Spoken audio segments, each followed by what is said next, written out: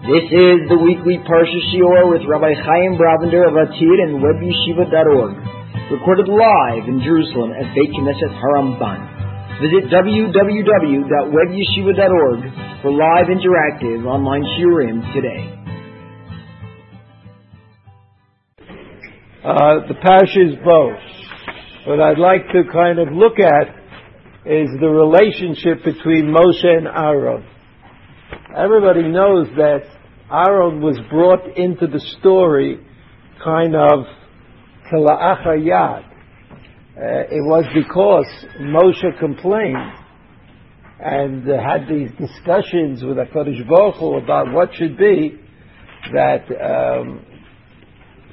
he got this assistant, got Aaron to be his assistant. Had he not complained, and he had agreed at the beginning to do what HaKadosh Baruch Hu wanted him to do, so then we're not sure that Aaron would have been a figure in this enterprise at all. So if you look at the bottom of the first page, we'll do according to the prakim. So we'll start from the middle. I don't know how they managed to do this. Vayom Hashem Moshe. You see Shemot Perek. 1 second. Shemot Perek Vav. Perek Zion. Right. That's how it goes. Yeah. Okay. So you look at Perek Vav. No, I don't want to look at Perek Vav.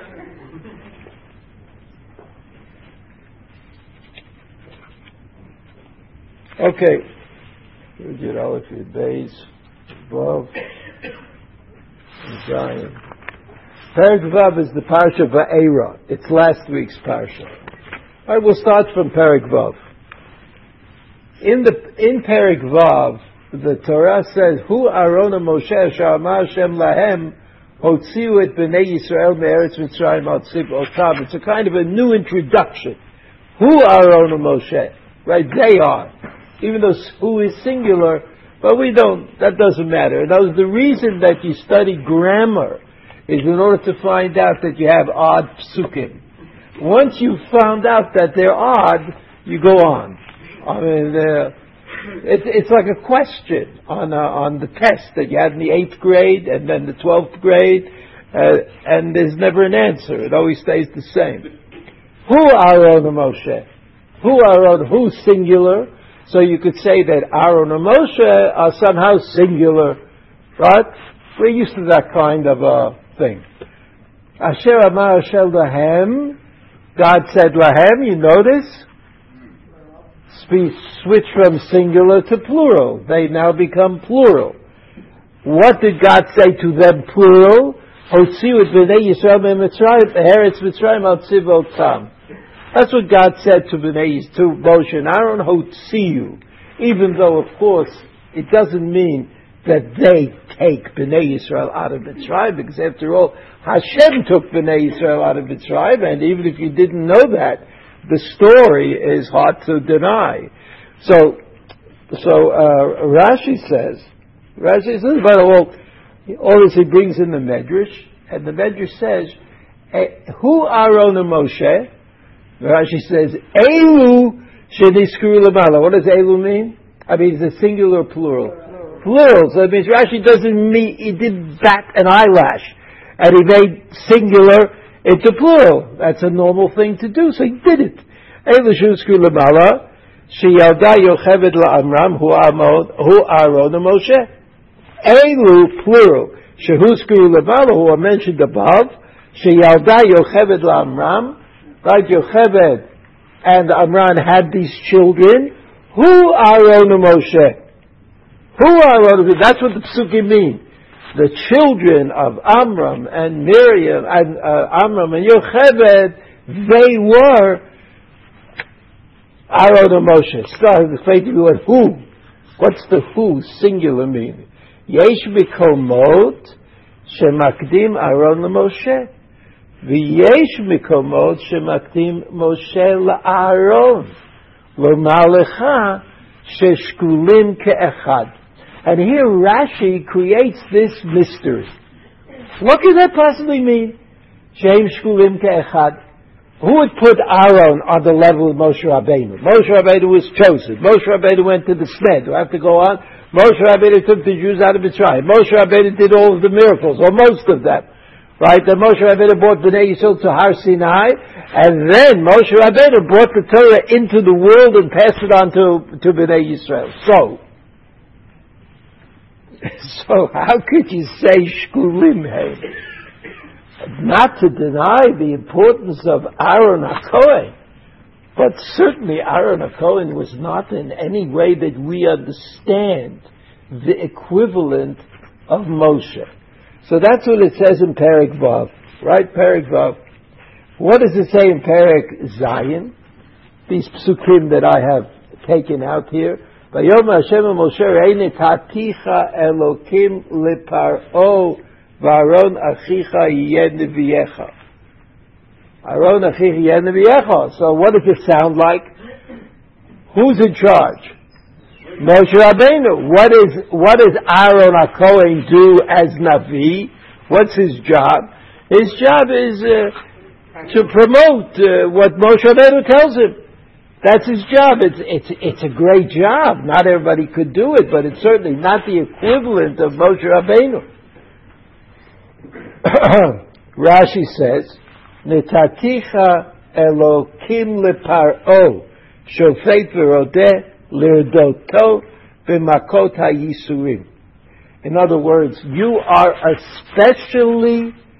especially there to make sure that Paro feels the punishment. Rodeh, shofet, rodeh l'irdoto. Right? He beats him b'makot v'yisurim. Then the pasuk says, Aaron achicha yeh neviecha. Aaron achicha yeh neviecha. He will be the prophet to you. He will be your prophet. A prophet is somebody who brings the words to the people. A Navi brings the words of God to the people. That's usually what a Navi is. The Rambam taught us that Navi also means the person who has the soulfulness to be that person. In other words, according to the Rambam, and not only the Rambam, but the Rambam develops this idea at great length, that a Navi is not just the person who does a job, but it's the person who can do the job. And not everybody can do it. Not everybody can stand before God, listen to the message, and then pass it on. So Navi, for the Rambam, that kind of Navi was always there, always possible. You know, even though we say on the one hand that Nevu'ah ended, Chagai Zechariah Malachi, that's Sof Nevu'ah, that's what the Gemara says, meaning that after Chagai Zechariah Malachi, anybody who says he's a Navi, you put him in the loony bin. Right? Some were not put in the loony bin, and they've caused us trouble ever since. But Chagai Zechariah Malachi, the last three Nevi'im in Treyasar are Sof Nevu'ah. But the Rambam said apparently, that means that there are no messages being passed down to the people through the Navi. But that doesn't mean that there can't be an exemplary person. And that is a Navi, a person who, in other words, you get yourself to the point where if God wishes, He then will give you prophecy, so to speak. But if you don't do anything, if you don't move yourself in that direction, then nothing's going to happen. So Aaron Achicha Yeh Neviecha, if you use that model, it means that Aaron has the capacity, which is good, to be your Navi, but you can't compare Aaron to Moshe. Moshe is certainly the greater individual, and because Moshe was the Navi of Hashem, and Aaron was the Navi of Moshe. So clearly, that's the way it is. Rashi says, Yeh Neviecha, Ketargumo Mitugimana. You know that Rashi had a very high regard for the Targum of Onkelos, because he felt that Onkelos was a Tana, and that he possessed the tradition of interpretation. So that when the Onkelos translation says something, it's not just a clever remark, or even a good translation. What it is the preservation of the tradition of interpretation that came from Moshe Rabbeinu. When Moshe Rabbeinu taught the Torah, so he thought he had to understand it. Teaching something means, like there are two kinds of teachers. No, there are more than two kinds of teachers. But there are the kinds of teachers who teach, but they're not concerned about whether anybody's getting it. It's not my job. My job is to teach, so I'm teaching. And there are other kind of teachers that think that their job is to try to ensure that the students get it. So these are two different kinds of teachers. It could be you need both of them on some level. Why can't you just call him a spokesman? What? Call him a spokesman for. Yeah, but there's a question. No, there's a question. A Navi is a person who understands. Understanding has to do with some sort of profundity. Like you have to work on yourself. The person who speaks on behalf of the Navi. Well, what was it that Moshe Rabbeinu was afraid of? When Moshe Rabbeinu said, I won't be able to do the job, no one will listen to me, I don't know how to speak, it must be something that he was afraid of, that he was worried about. Why would anybody say a thing like that? God says, go to tell the Jews that they're about to leave Mitzrayim. Now that's about as simple a message as you could imagine. He wasn't going to teach them physics. I was going to tell them, okay, now's the time. And not only that, I'll prove to you there's a time because we'll do a lot of miracles. So what was the difficulty? What was the difficulty that Moshe Rabbeinu perceived, or what was it that they wouldn't understand? So I think that the point is that when you speak in the name of God, there's a profundity involved that could be overlooked, that people wouldn't understand. And if Moshe Rabbeinu presented that profundity, right? If Moshe Rabbeinu presented that profundity in a language that people didn't quite understand, so they'd miss out on it. You see, Moshe Rabbeinu was thinking of giving the Torah to Bnei Yisrael. That's what he was thinking of.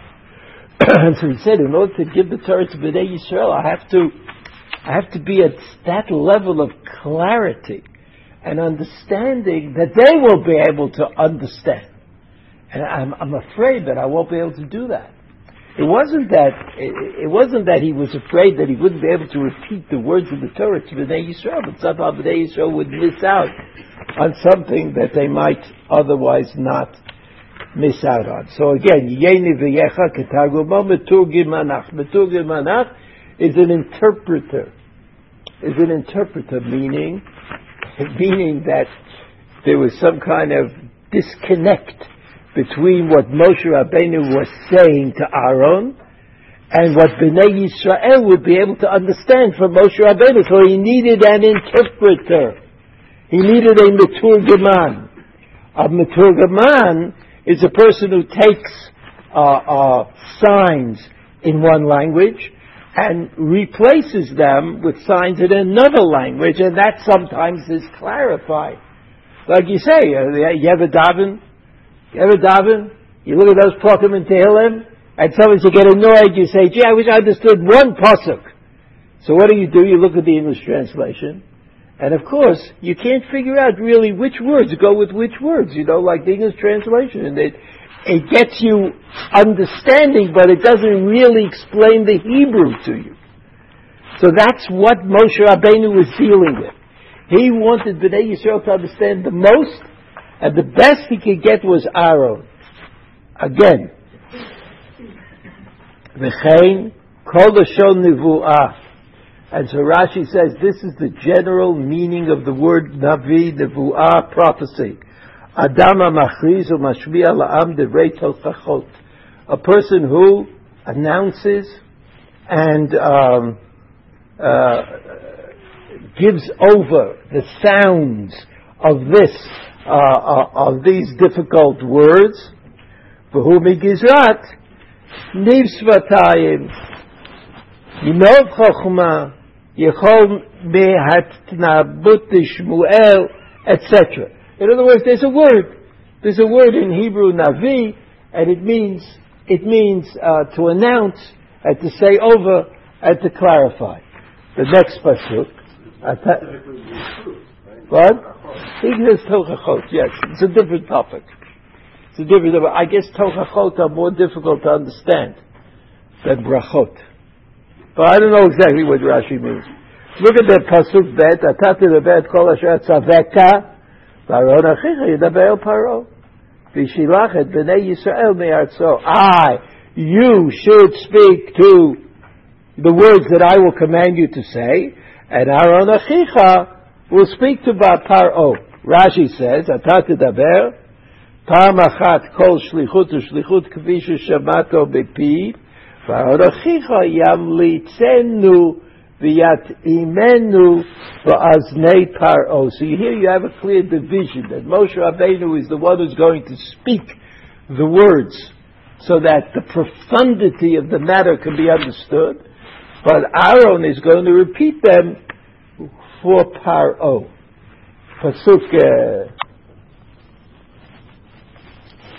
why there's Gimel in the Rashi, but anyway, Vayom Hashem, we see Pasuk Chet, I have the Aleph and Bet and then Chet.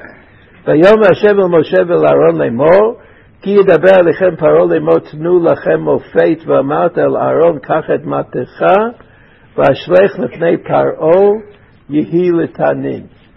And so, not only speaking, Moshe Rabbeinu speaks and Aaron speaks, but when it comes to doing things, there are also cases where Moshe Rabbeinu tells Aaron what to do and Aaron does it. For example, this business about Ashlech Lefnei Paro v'yehi letanin.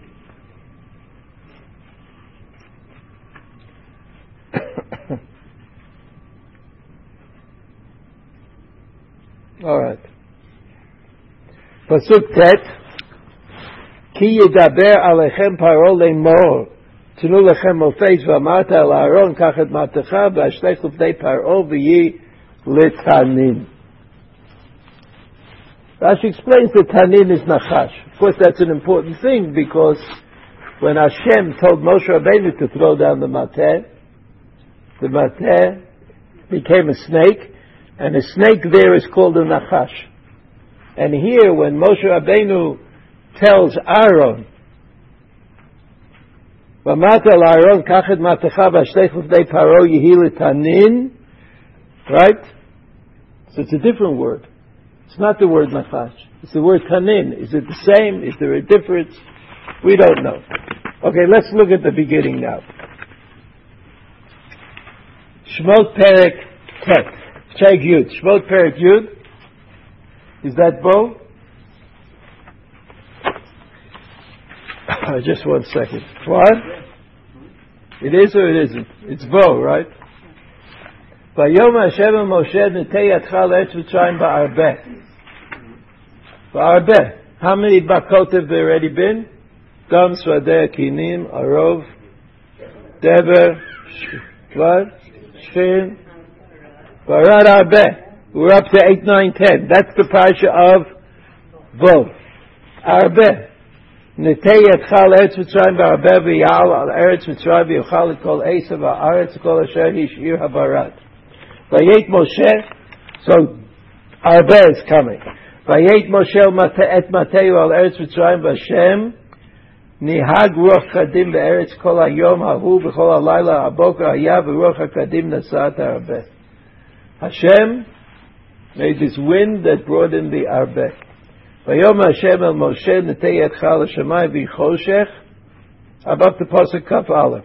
There was Arbeh, Choshech, Makat Bechorot, right? What does it say by Choshech? Vayom Hashem el Moshe netei yadcha l'shamayim v'choshech al eretz Mitzrayim v'yamish choshech.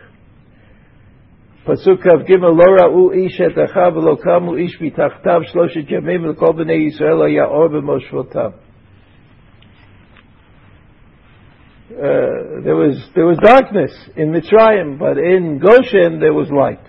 Vayikra Paro Moshe vayom elechu ivdu et Hashem rak tzomchem uvekarchem yutzag gam kaptavchem yelech imachem vayom Moshe kein dibarta lo osif od rot panecha.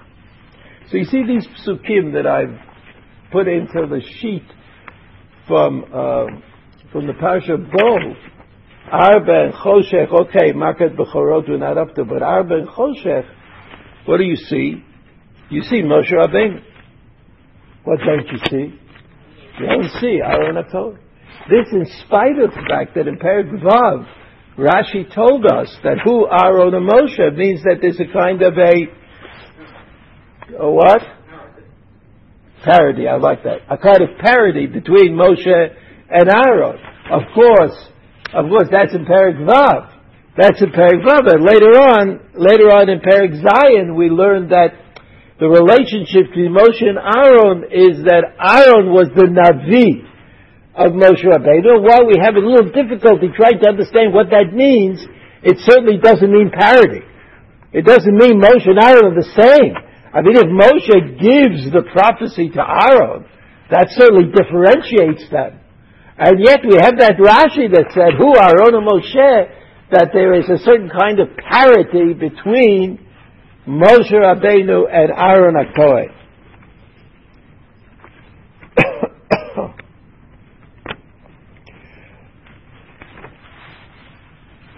Pasuk Shemot Perek Yud Aleph, the next section. Vayom Moshe Ko Amar Hashem Chatzot Alayla Adi Yotzei B'toch Mitzrayim. So you know that the Makat Bechorot was actually done by Kadosh Baruch Hu with an angel. Vayom Hashem Moshe Lo Yishma Lechem Paro Leman Rivot Moftai Be'eretz Mitzrayim. So what does that mean? Again, this is the end of the Parsha Bo. Arbe Choshech Makat Bechorot. Who are you missing? Aaron. He disappeared on us. There's no Aaron in these stories at all.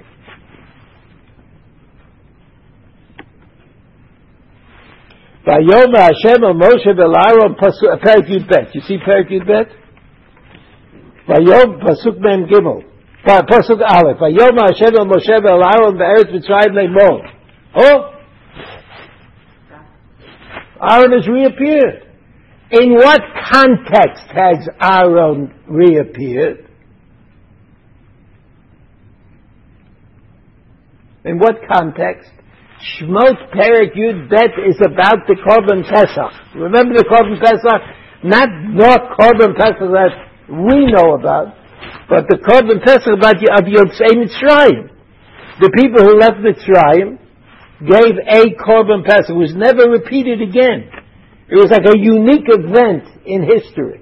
And then it was imitated, just like the Seder is the story of Yetziat Mitzrayim. The Korban Pesach was the story of the Korban Pesach in Mitzrayim. And so when there came time to teach Bnei Yisrael about the Korban Pesach, which I would say could easily, as a result, of course, nobody was killed and the Bechorot weren't killed, etc., etc., but this Korban Pesach was Torah. And in fact, the Korban Pesach starts off with which mitzvah? Chodesh Hazeh Lachem, Kiddush HaChodesh. So Korban Pesach and a Chodesh Hazeh Lachem could certainly be called Talmud Torah, teaching Torah. So that even though in the terms of Talmud Torah, who's more closely identified? Moshe Rabbeinu. And even though when the Pasuk said, who Aaron and Moshe, we were talking about Yetziat Mitzrayim. Here we see that in the Parsha of Bo, Arba Choshech, no Aaron HaKohen. Makat Bechorot, okay, HaKadosh Baruch Hu. And now there's a Pasuk Perek Yud Bet Pasuk Aleph, which brings Aaron back into the story, but it brings it back into the story in Talmud Torah, in the area that you would think would be exclusively reserved for Moshe Rabbeinu. Pasuk Man Gimel, The second pasuk, Vayomer Hashem Moshe v'Aaron Zok Chukat HaPesach. Zok Chukat HaPesach. Torah. Laws. These are the laws of Korban Pesach. Who's back in the picture again? Aaron. Aaron HaKohen. Korbanot. The world of the Mishkan. So you think? Well, this was not that kind of korban. Everybody brought it. Everybody brought his own korban, and the Kohanim did not serve as the shlichim of Bnei Yisrael. But maybe you're right. Maybe you're right. I mean, certainly the Torah of korbanot was ultimately entrusted to Aaron HaKohen and to his family. So maybe here it's also entrusted to him. So you're not saying that this is not differentiatable with the Makot of Mitzrayim. It's just that since it's Korbanot, it makes sense to you that HaKadosh Baruch Hu should speak to Moshe and Aaron. Now listen to this. Remember Pasuk Aleph? Vayomer Hashem and Moshe v'Aaron be'eretz Mitzrayim lemor? Rashi. B'shvil she'Aaron asa v'tarach b'moftim ki Moshe. Chalak lo kavod ze b'mitzvah rishona shekalalo im Moshe b'dibur. What's the mitzvah rishona? Chodesh zeh lachem. So what is Rashi saying? Like if you're sensitive to Rashi, what? If you're sensitive to Rashi is saying it doesn't make sense. Why should the mitzvah rishona, which is Chodesh zeh lachem, which is Torah, be said to Aaron? What does Aaron have to do? It's just like Gideon says that Aaron certainly has something to do with Korbanot. He certainly has nothing to do with HaKodesh Zeh Lachem, because HaKodesh Zeh Lachem was trusted to the Dayanim, to the Beit Din. They're the ones who decide about HaKodesh Zeh Lachem. But look at what Rashi says. So Rashi says, so this really doesn't make sense. It shouldn't be that way. Why is it that way? Why does the Torah give kavod to Aaron? He says, "B'shvil she'Aaron asav v'tarach b'moftim Moshe." He worked hard, just like Moshe did. Chalak lo kavod zeh b'mitzvah rishona shekalalo Moshe b'dibur. Aaron was included because of the role that he played in Yetziat Mitzrayim. If not for the fact that he played a role in Yetziat Mitzrayim, he would not have been included. It'd be like everything else in the Torah. What does Aaron have to do with this particular mitzvah? Now, 1 second. The Eretz Mitzrayim. See Eretz Mitzrayim Pasuk Aleph. Chutz v'krach. Ho'eino ela b'toch ha'krach. Talmud Lomar, there's a pasuk here, Tzeiti et ha'ir. Uma tefila kala lo etpalel b'toch ha'krach. Davar chamur, dibur chamur lo kol shekain. V'nei lo medaber imo b'toch ha'krach. Lefi sha'ita mele'ah gilulim. So Rashi makes a side point. Right? He says, Vayom Hashem B'Shem B'Aron Be'eretz Mitzrayim. Be'eretz Mitzrayim. Why does the Torah say Be'eretz Mitzrayim? We know that they're in Eretz Mitzrayim. I mean, where are they? They've been there for either 210 or 400 years, depending on how you count. So why does the Torah say that he was Be'eretz Mitzrayim? Meaning he was not in a city in Eretz Mitzrayim. It could not be that the Torah would be received in a place of idolatry. That's what Rashi says. And since this Torah, the Torah of Chodesh Zeh Lachem, is like new Torah, that's going to last forever, so that Torah, in order to be given in Mitzrayim to Moshe and Aaron, had to be given outside of the city. Outside of the city.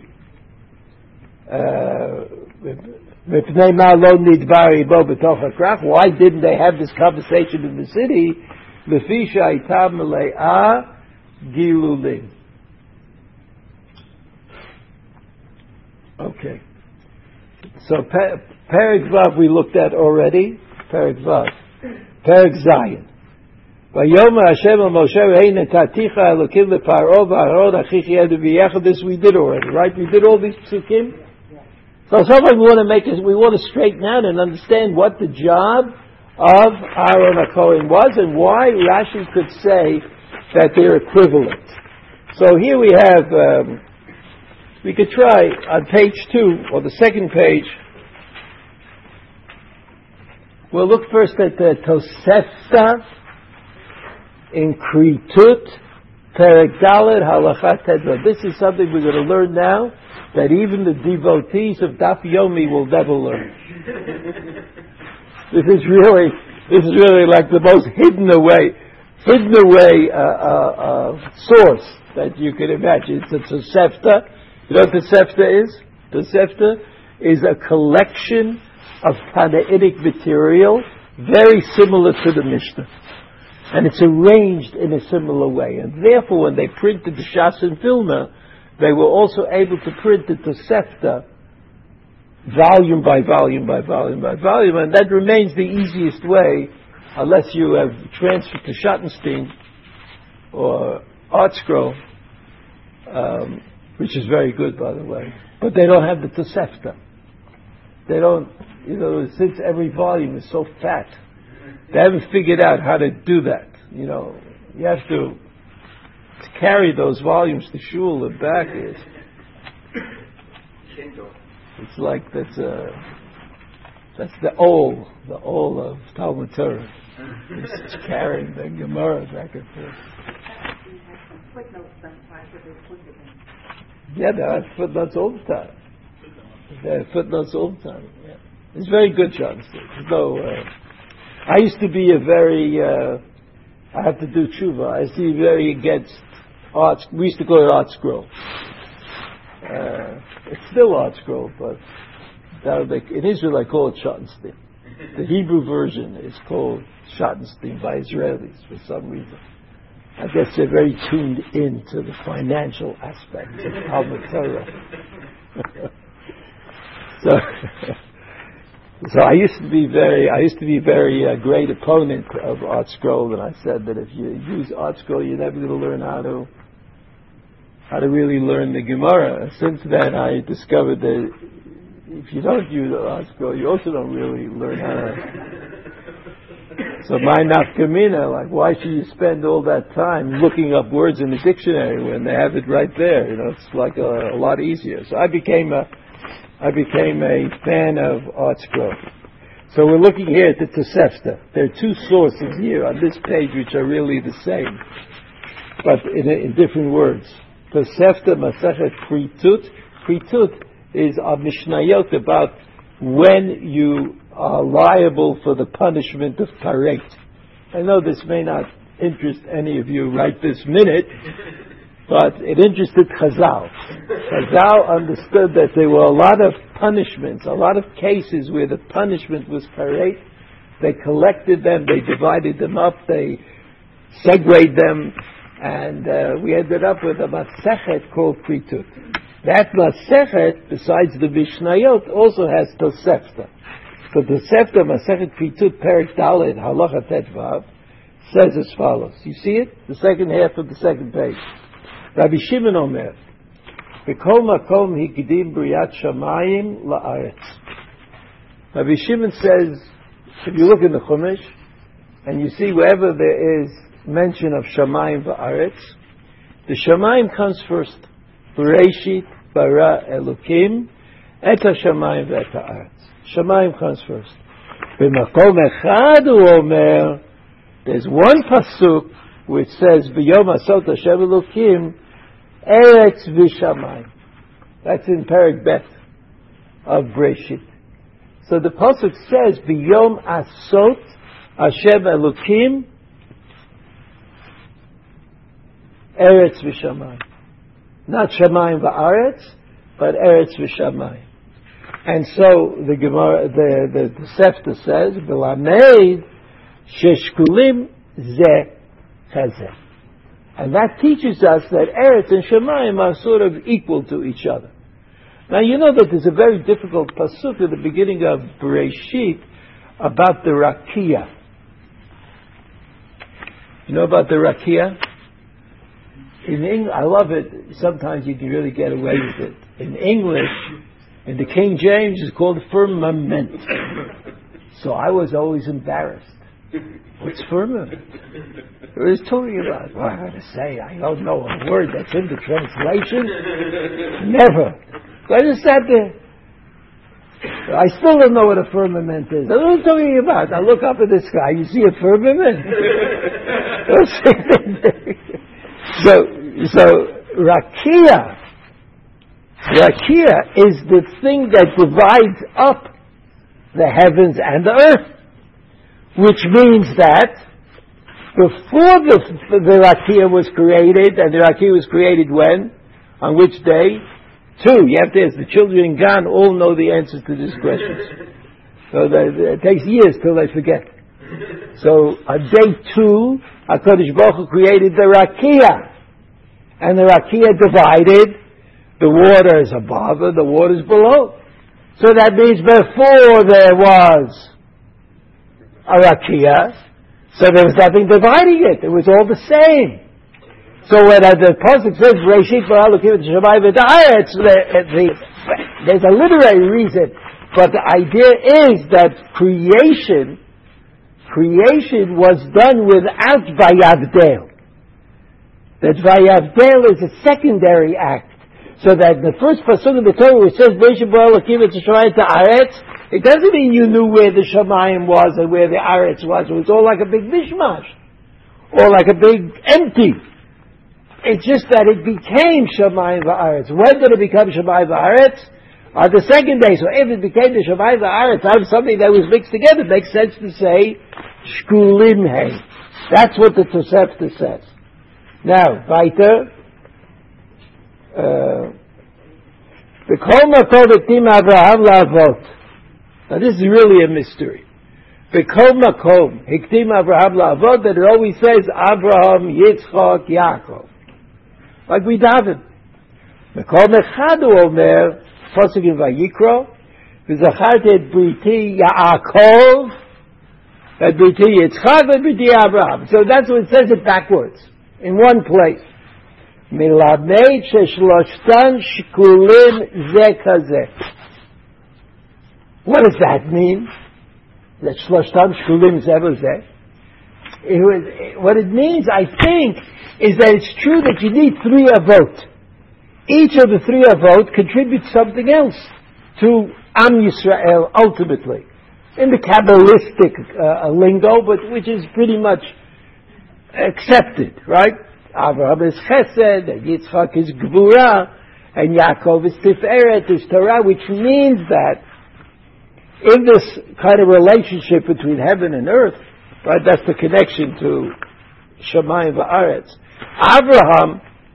Avraham did so much Chesed in the world that God had to make the world a place where overwhelming Chesed entered into. So Avraham Avinu created the world from that point of view.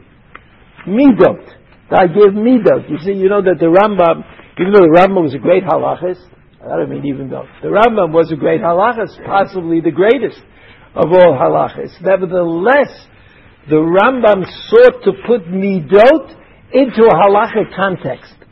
Like when the Rambam says, you shouldn't get angry.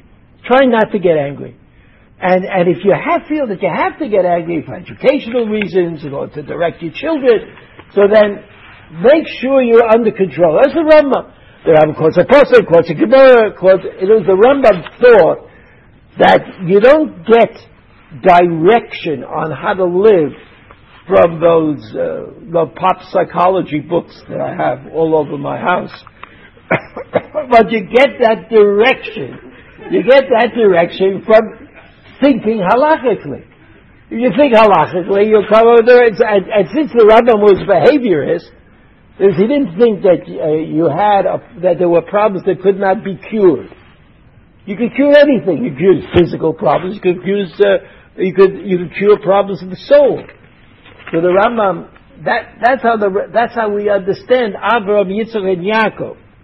They had certain personalities, certain personal qualities that were so impressive that they became qualities that everybody in Am Yisrael aspires to. That's what That's what the Rambam's psychology was. He said you shouldn't get angry, or he said you shouldn't be wasteful. You shouldn't throw things away that you need. You shouldn't just give away more money than you should. He says that's what you learn from the laws of tzedakah. Everybody agrees that when it comes to tzedakah, giving charity, there's a limit. No, you shouldn't make yourself poor by giving charity to others, even though it's a mitzvah. But the ethics of it is that you have to be able to control your inclination. Whether your inclination is to give away a lot of money and to become the honored guest at the dinner, or not to give away any money and then to go and look at your bank account very often. Right? So whichever your inclination is, you have to be able to assess it and determine whether that's what you want to do. At the Rambam Hilchot Deot, and also the Hilchot Tzedakah. What? The Shvara Prakim, the fourth parak. The Shvara Prakim is the introduction to Pirkei Avot, the introduction that the Rambam wrote to his commentary on Pirkei Avot. And in the fourth parak, he talks about Midot. Correct? That is correct. And he tries to explain that it's basically in your hands. It's like there are two steps. The first step is you have to learn enough Torah to be able to make the right decision. And then you have to look at yourself and make the right decision. But the Rambam felt, I think, again, it's not like I talked about this to the Rambam. But the Rambam seems to have felt that if you knew where you should be, and you thought successfully about how you should be, then you would be able to do that. But he didn't like this idea. People say, I know I should stop smoking, but I can't. That would not go with the Rambam. But the Rambam would say, if you can't, it's because you don't know that you can't start, that you should stop smoking. Other Rambam. I know smoking is an old thing. I should use something a little more popular, but I wouldn't want you to think that I know anything about it. So that's what Avraham, Yitzchak, and Yaakov are. Right? The third case. So Avraham, Yitzchak, and Yaakov are divided up because of some incidental reason, because of midot, not because you couldn't have one Av. That's why they're mixed up in Vayikra to show you the Shloshat Shkulim Zeh Kazeh. The third case, the Kol Makom Mikdim Moshe LaAaron. You recognize this? Right? This is what Rashi says. Rashi knew this Tosefta. It's amazing. Mamish amazing. V'kol makom ikdim Moshe LaAaron b'mokom echad omer hu Aaron Moshe. Perek Vav Pasuk 26. Melamed sheshkulim zeh kazeh. So what does shkulim zeh kazeh mean? We don't know. We don't know yet. But we know that there are three examples that we've just learned. There's one more example, Yeshua Kalev, but that would take us too far afield, right? We know about Shemayim v'Aretz. We know about Avraham, Yitzchak, and Yaakov, and now we know about Moshe and Aaron. So even though we're not going to do the last one at all, but I just want you to, the last two actually. There are two, right? B'kol makom ikdim kibud avla evaim, b'makar echad omar ishimo v'avitirel melamed sheshnehem shkulim zeh kazeh, which is an interesting comment. Right, that the father, the mother, shkulim zeh. So why is it always true that it's called kibud av v'aim? So some people say that that's the halacha, that the mother is also chayav in the kavod of her husband. Halachically. It doesn't mean that the husband is not chayav in the kavod of his wife. But that's what it means. B'chol makom, hikdim Yoshua k'lekalev. B'makom echad u'omer bilti kalev ben yifunei ha'knizi v'Yoshua ben Nun. So in other words, literally, it's like a formula. Wherever you have two things that are mentioned, usually A and then B, and in one place it's mentioned B and then A. So the shkulim zeh. But obviously, in each case, you have to look a little bit more carefully to find out what that means. The shkulim zeh. So we will look at the medrash. I guess not. They're equal in something. It doesn't mean that if you could weigh all the good in one and all the good in the other, the number would be the same. But I want to know what it does mean. What does it mean? Sheshkulim Zelazeh. So just look quickly at the Medrash Rabbah. You see the Medrash Rabbah? At the top of the page. Beit Shammai Beit Hillel. Beit Shammai Omrim HaShamayim Nivru Tchila. V'achar kach Nivra Aretz. Bereshit bara Elokim et HaShamayim. Beit Aretz. Beit Hillel Omrim no. Haaretz Nivra Tchila. V'achar kach HaShamayim. Eilu Meviim Tam LeDivreim. Ve'eilu Meviim Tam LeDivreim. Al Da'atem de Beit Shammai Dinan Omrim HaShamayim Nivru Tchila. V'achar kach Haaretz. So they could explain, even though Beit Shammai is already ahead, right? Because the Torah says, "Bereshit bara Elokim et hashamayim v'haaretz." So how does Beit Hillel deal with that? But the Medrash didn't tell us. But Beit Shammai is going to explain why it makes sense that the heavens should be created before the earth. Mashal Melech shasalo kisei u'mishasao. Asa ipipo rin shelo. He made a footstool, right? He made a king made a seat and then a footstool. Kachama Kadosh Baruch Hu, a pasuk, Hashamayim kisi, heavens, that's my seat. Varetz hadom raglai, and therefore it makes sense. Bereshit bara Elokim et hashamayim ve'et haaretz. Valdateim de Beit Hillel de Nun Amrim Haaretz Nivra Tchila V'achar kach Hashamayim Mashal Melech Shabana Palpin Mishabana Et HaTachtonim Achar kach Bana Et HaElyonim. He built this big castle. So first he built the first floor and then he built the second floor.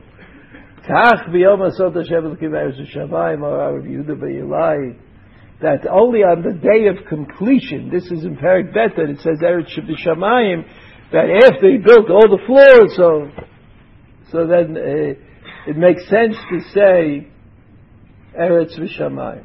Omar Rabbi Yehuda bar Ilai af dein kara b'sayel Beit Hillel. There's another pasuk, another pasuk like Beit Shammai. So you have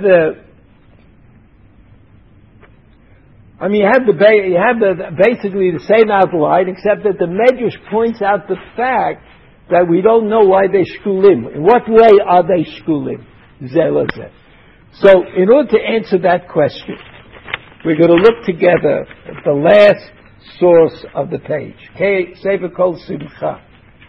Kol Simcha of Simcha Bunim of Pshischa. Of Simcha Bunim. Simcha Bunim was a Talmud of Yehudi HaKodesh, who was a Talmud of what? The Chayzer V'Luvlim. This doesn't mean anything to anybody. Now, this is probably like our genetic makeup comes from this story, whether we like it or not. So Simcha Bunim of Pshischa was a very interesting man. All of these Rebbeim were interesting people, at least the part, the stories that we tell about them are interesting. The Simcha Bunim was a pharmacist.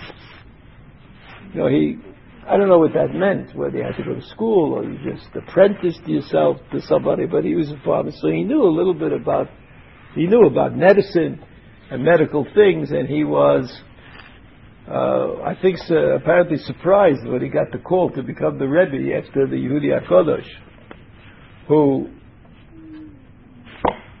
you know, in those days, all the Rebbes, interestingly enough, they had this problem about whether their job was to hide and try to reach unknown spiritual heights, or heretofore unknown spiritual heights, or to get in with the people and try to drag them up a few centimeters.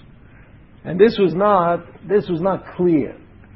This was not a clear thing, but the Yehudi HaKodesh, he was out of it. You know, and Rav Simcha Bunim, who replaced him, was a with it kind of person. You know, he was, people could attach themselves to him. Who? Mazulin is a, what do you call it? A myth. Who knows? He talked to God all the time. They were organizing the world. Who knows? So in this Sefer Kol Simcha, which is partially on the Parshat Shavua, The Rav Simcha Bunim says this. You see it there at the bottom of the page? Haim amidabrim el paro, hu Moshe v'Aaron. B'tchilaktiv, he says, first it says, hu Aaron and Moshe. By 2 psukim earlier. Pasuk Kav Zayin, it says, Aaron and Moshe. And just before it says, Moshe v'Aaron. Asher amar Hashem lahem al tziyu et b'nei Yisrael me'eretz Mitzrayim al tzivotam. Rishonah, he says, Kashem asher amar b'tchila Aaron kodem Moshe. Ubeso file the heifer. Maybe the Torah can't make up its mind. 2 psukim this distance. Either Aaron or Moshe. One of them comes first. Alo Hashem ba'atzmo hotziyam. That could a bet. The second question is, God Himself took them out of Mitzrayim. V'hem lo yurak midabrim el paro. And Moshe and Aaron only came to talk to Paro, but they didn't do anything. I mean, it was all God. All the miracles came from God, and all the makot came from God, and Mitzrayim came from God. So why does the pasuk say, Asher amar Hashem lahem otzi et bnei Yisrael me'eretz Mitzrayim al tzivotam? How can this be? O maza amar hakatuv asher otziyu.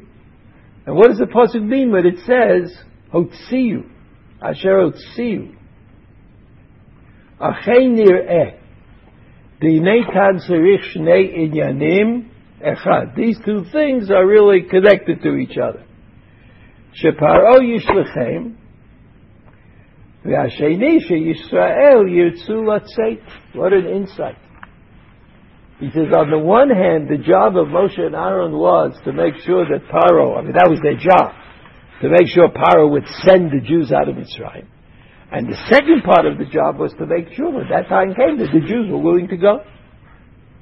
Because we know, if you look in history, if you look all the history of the world, right, from beginning to end, you find out many stories of slaves who did not want to be freed, or whose fear of freedom was greater than their fear of slavery.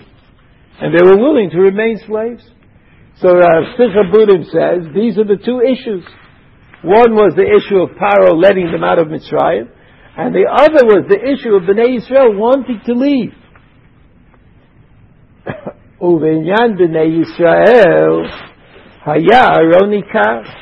He comes over and speaking to Bnei Yisrael. Haya Aronikar Kima'amar Lech V'asavta et Ziknei Yisrael. That's what it says in the Torah, that Aaron should go and collect everybody and tell them what is going on. Aval B'inyan L'daber al Paro Haya Moshe Ikar. Haya Moshe Ikar Kima'amar Hashem Elav. But when it comes to talking to Paro, of course Moshe Rabbeinu was the one who was going to talk to Paro. It's a different pshat. And that's what it says in the Pasuk. That's what it says in the Pasuk of Alahem.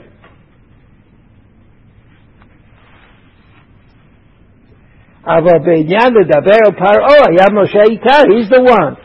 Kima'amar Hashem Elav. That's what God told him. Go to Paro. Or Bo Paro, the beginning of the parasha of Bo, right? That's Moshe. Zeh peyosh hu Aharon klomar Aharon ikar. V'gamar omer bazeh shavar Hashem otzi et bnei Yisrael. Klomar sheYisrael yitartzu v'ya'aminu lekol Moshe v'yitzru. V'achar kach amar b'inyan hamidabrim el Paro hu Moshe v'Aaron bazeh haya Moshe ikar. V'dayo lechakimo. So what was the insight of the Kol Simcha? The insight of the Kol Simcha was that these 2 people, Moshe and Aaron, took upon themselves 2 aspects of Yitzias Mitzrayim. That Moshe, his job was to get Paro to agree, so to speak, and Aaron, his job was to get Bnei Yisrael to agree. Now, for the Kol Simcha, this makes sense since he says elsewhere that Moshe already grew up in the house of Paro, and everybody knew him, he could speak the language. So, of course, he's the one who should go to, whereas Aaron grew up with his brethren, and they were all in it together, and they were more likely to believe him. So the Kol Simcha does not quote that part of Rashi that says Shkulim, which is from the Tosefta in Kritut and the Medrash Rabbah. But we understand now. If we had the wrong idea, at least according to Kol Simcha, what Shkulim Zeh means. Shkulim Zeh means they can't do without the other. One cannot do without the other. It doesn't mean that in Jewish history they're of equal importance. Or it doesn't even mean that in Yetzias Mitzrayim they're of equal importance. It doesn't mean that. But it means that Moshe and Aaron could not have done it alone. And so when Moshe, according to the Kol Simcha, Moshe says to HaKadosh Baruch Hu, I can't speak, I'm not, I'm Kvad Peh, I'm Kvad Lashon, he could be saying he has no connection to the value system of Bnei Yisrael. He doesn't know the slang. He can't speak their language. He didn't grow up with them. He's an outsider on a certain level. He's an outsider on a certain level to a certain extent. The story of Moshe Rabbeinu is the story of his entry into Am Yisrael from someplace out, from Paro, from Yitro and Midian. All of those things happened. So Shnei Shkulim Zeh means that Moshe and Aaron needed one the other. They couldn't do what had to be done, which is why HaKadosh Baruch Hu agreed with Moshe Rabbeinu, even though originally there was a disagreement. So whenever there's a disagreement between Moshe Rabbeinu and HaKadosh Baruch Hu, it's because the Torah wants us to understand what the issue is. Not because Kaviyachol God is going to change God's mind about who should go and do Yetzias Mitzrayim. So Moshe Rabbeinu said, I can't go. I can't speak. Right? And HaKadosh Baruch Hu finally accepted the position of Moshe Rabbeinu and said Aaron. We'll send Aaron. So that comes to teach us that Moshe Rabbeinu had a real gripe. He said, if I'm the one that's supposed to take the Jews out of Mitzrayim, so that what I say should be easily comprehensible to them. They should be able to see that I am Moshe Rabbeinu. But since we, Moshe Rabbeinu on the one hand, and Bnei Yisrael on the other hand, are essentially from different cultures, even though in the world of theology we may be able to talk to each other, but most people don't talk that language. So Moshe Rabbeinu said, I'm not fit to take Bnei Yisrael. I'm not properly prepared to take Bnei Yisrael out of Mitzrayim. I need something that shakul kinegdi, that in this job will enable me to do it successfully. So HaKadosh Baruch Hu said, yes, that's a good argument. Because basically what Moshe Rabbeinu's argument was that Bnei Yisrael had to understand and accept. Not that it would just come down upon them like a bunch of nisim, a bunch of miracles. And you see also that the miracles were not effective. The miracles were not effective. So what? The miracles were not effective. So what kept Bnei Yisrael on track? What was it that they followed? They followed Aaron. Aaron, it's true, followed Moshe. But Aaron spoke the language that they spoke. Aaron was able to give the message in a way that was even better than Moshe Rabbeinu. But in fact, when it comes to Yetzias Mitzrayim, the Paro side of things, the miracles, you know that Aaron fades out. In the beginning, he had the miracle of the Maten and Dam and Tzvardei, and then he's gone. It's Moshe Rabbeinu who takes the lead and does everything, because the miracles are, the first thing that Bnei Yisrael in accepting Moshe Rabbeinu, and the story of the acceptance of Moshe Rabbeinu, the first stage was that he took over the miracle doing from Aaron. You see, that was what was happening. So Moshe Rabbeinu was right. Moshe Rabbeinu said, they're not going to listen to me. They're not going to believe me. And why won't they listen? And that's in the Kol Simcha, because Moshe Rabbeinu was either an Egyptian in their eyes or a Midianite in their eyes. And even though he talked the talk, as they say, why would we believe him? He could be an outsider, a usurper, somebody who's just coming to say one thing or the other. So you should remember the Kol Simcha says, Shkulim Zeh means they couldn't do it without each other. And in fact, what? Can we apply that to the other examples that were given in Masechta? No. I mean, you could always do something. I don't think so. And you'll see also there's a hidden story of Moshe becoming Moshe Rabbeinu. Moshe the leader.